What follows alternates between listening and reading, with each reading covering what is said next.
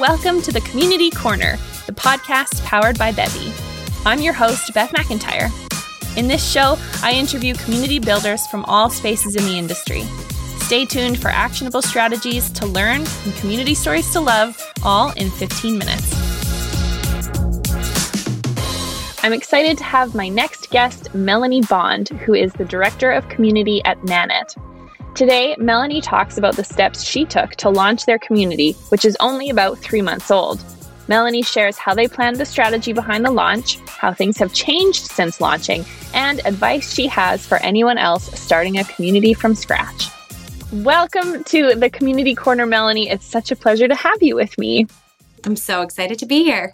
Well, let's dive right in. First question, can you describe what Nanit is and what exactly you do in your role?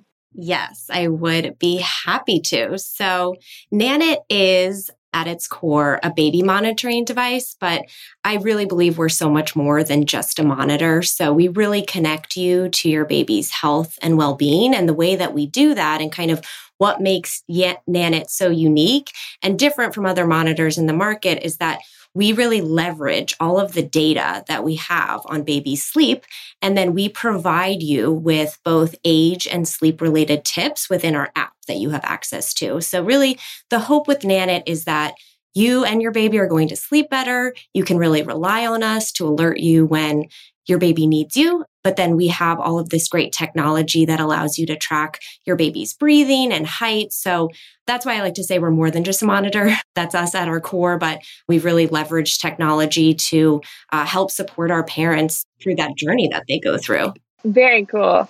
Yeah, it's pretty cool. And then what I do, so I'm the Director of Community. So really, I was brought on to launch our very first community. So when I joined Nanit back in February of this year, we were kind of working through finalizing the community strategy and then figuring out how we were going to integrate the community into our app. So what's really important for us with our community is that it feels integrated into everything that our parents are already doing within our platform, within our app. So we spent a lot of time identifying the need for this community. What are we trying to solve for with our parents? How would they want to interact on this community? And then how best do we integrate that into our app? So we spent a while doing that. And then now that we've launched the community, it's really just growing, connecting with our users and members, figuring out what other engagement programs we want to build, and continuing to integrate it across the company. So that's my job at a high level.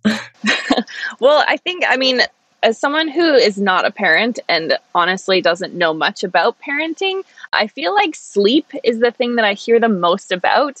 So it makes sense that you've created a space for people to come together to talk about this very important aspect of both your life, but also your baby's life. That makes a lot of sense to me. Yep, definitely. And I think sleep is so precious. And especially for new parents, I think everyone is trying to figure out how can I make sure that my baby is sleeping the best of its ability, depending on its age. And then with that, babies change so quickly. So when you feel supported and that you have the expert guidance and advice to kind of help you through that journey, and then where the community really comes in is in addition to that expert guidance that you're getting either through us in our app, your pediatrician, all of the books that you're reading, sometimes you really just want to talk to another parent who's at the same phase as you are. And especially with tiny babies, they change so quickly. So the way that a baby is acting when they're 2 weeks old is so different than your friend whose baby's 4 months old. So part of the community is really bringing those people together, creating a really supportive and trusting space where you can go in and say, my baby was up 12 times last night. She's not taking her bottle. I can't soothe her. She doesn't like to be swaddled. And then there's other people that say, I'm just going through that too. So you can commiserate together, but then also find that support and guidance that you need. Yeah. Sometimes all you need to hear is that someone else is experiencing the same thing as you to kind of validate your own experience or make you feel like you're not crazy. This is a real experience that other people are having too. Yep, absolutely.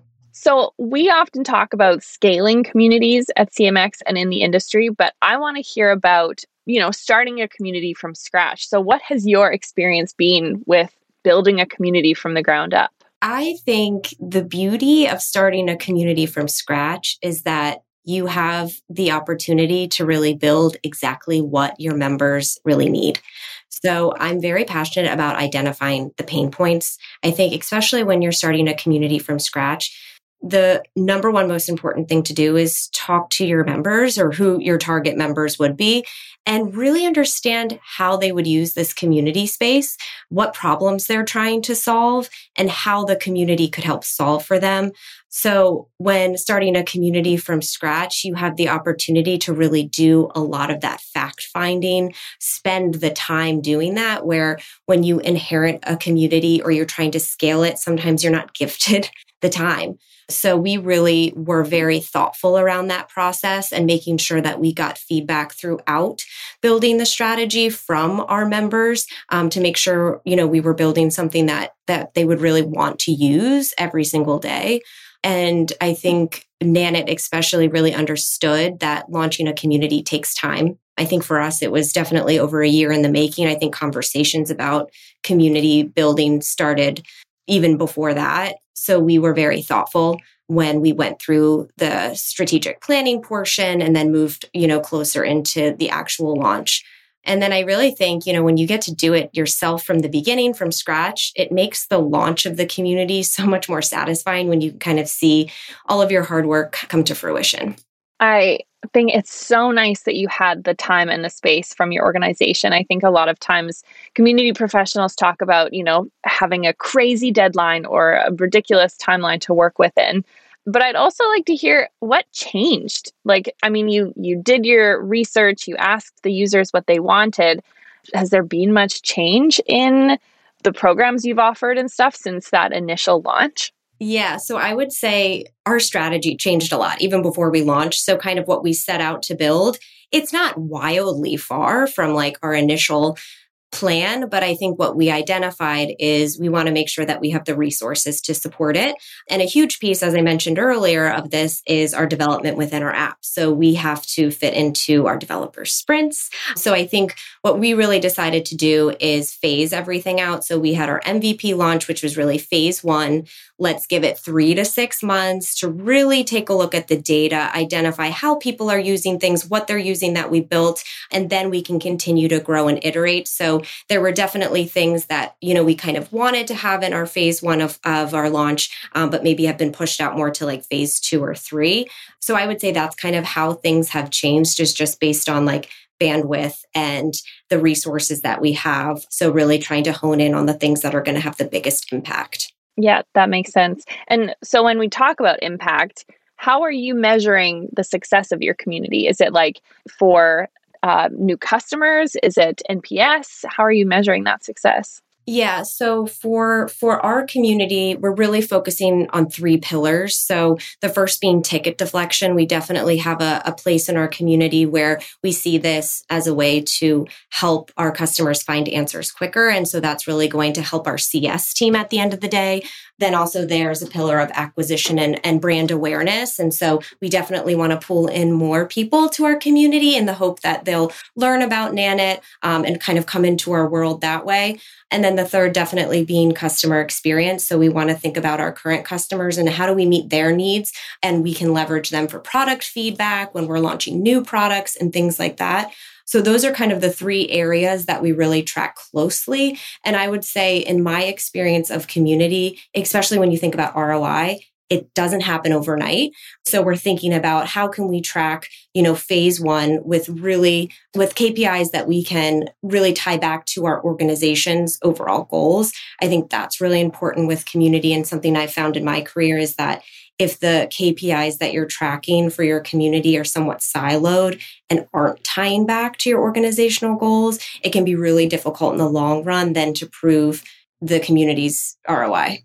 Yeah, you hit the nail on the head. And I think that every community's KPIs and metrics are different because they should be based on the organization's main business goals. But a thought that I just had was, because your community and your product is very much for people who are in a very certain stage of, life as their child grows, maybe they don't need the product anymore. So how do you, make sure that the churn of your members isn't based on the community, but it's just based on the natural life cycle of the people who are using your product? I don't know if that makes sense. Yeah, totally. So basically in our world, we talk about LTV, which is lifetime value. So we have an idea about what our LTV is of our current customer. And there's a lot of things that we're doing to try to increase that, right? So that we can have a longer time that we're spending with our customer, that they're using our products. So part of that is obviously having additional products outside of the camera that they can use as their baby continues to grow. And then our hope is that the community can also play into that as well. So if they're creating connections and we offer meetup groups by location, by child age, and they're creating these really strong connections in our community, maybe they'll be more bought into Nanit and want to use our product more. Still too early to tell because our community is just 3 months old at this point, but that's kind of how we're thinking about like the retention piece of it, and also knowing that there is going to be a cyclical nature to the community membership because there's going to be a point where they might age out of the community. Yeah. And all you can hope is that this person will have loved their time in the community so much that when they know friends and family who are going to be reaching the place, they'll say, you need to join this community.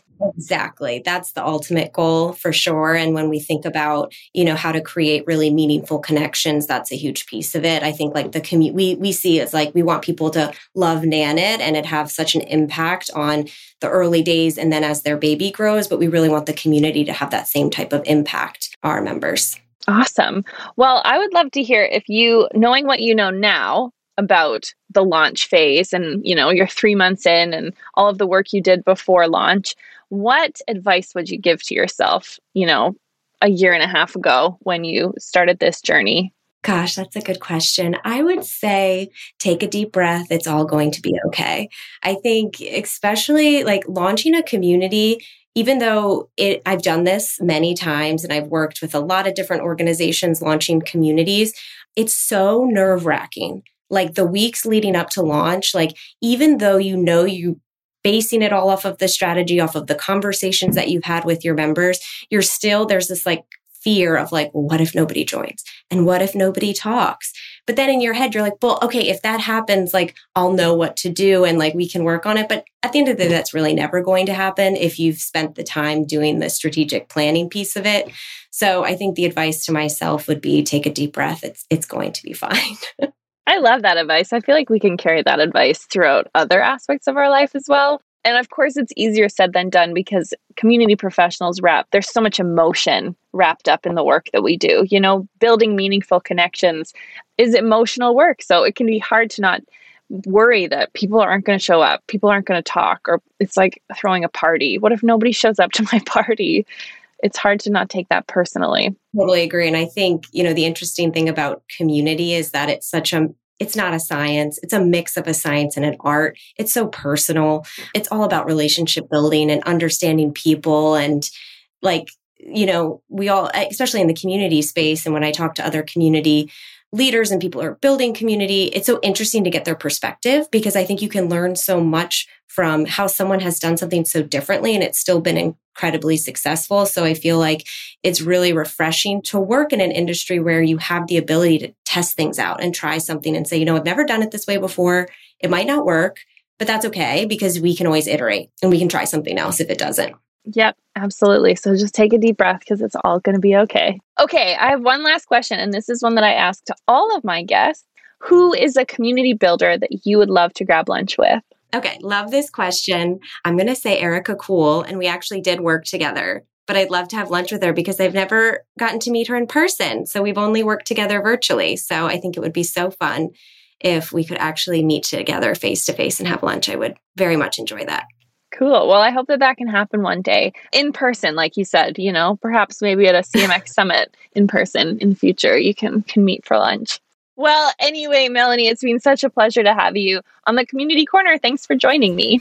Thank you so much for having me. This has been so much fun. Thank you so much for listening. If you liked the show, please leave a review on Apple Podcasts. If you'd like to learn more about how to create your own community, go to pod.bevy.com. That's pod.bevy.com. This is the Community Corner, and I'm Beth McIntyre.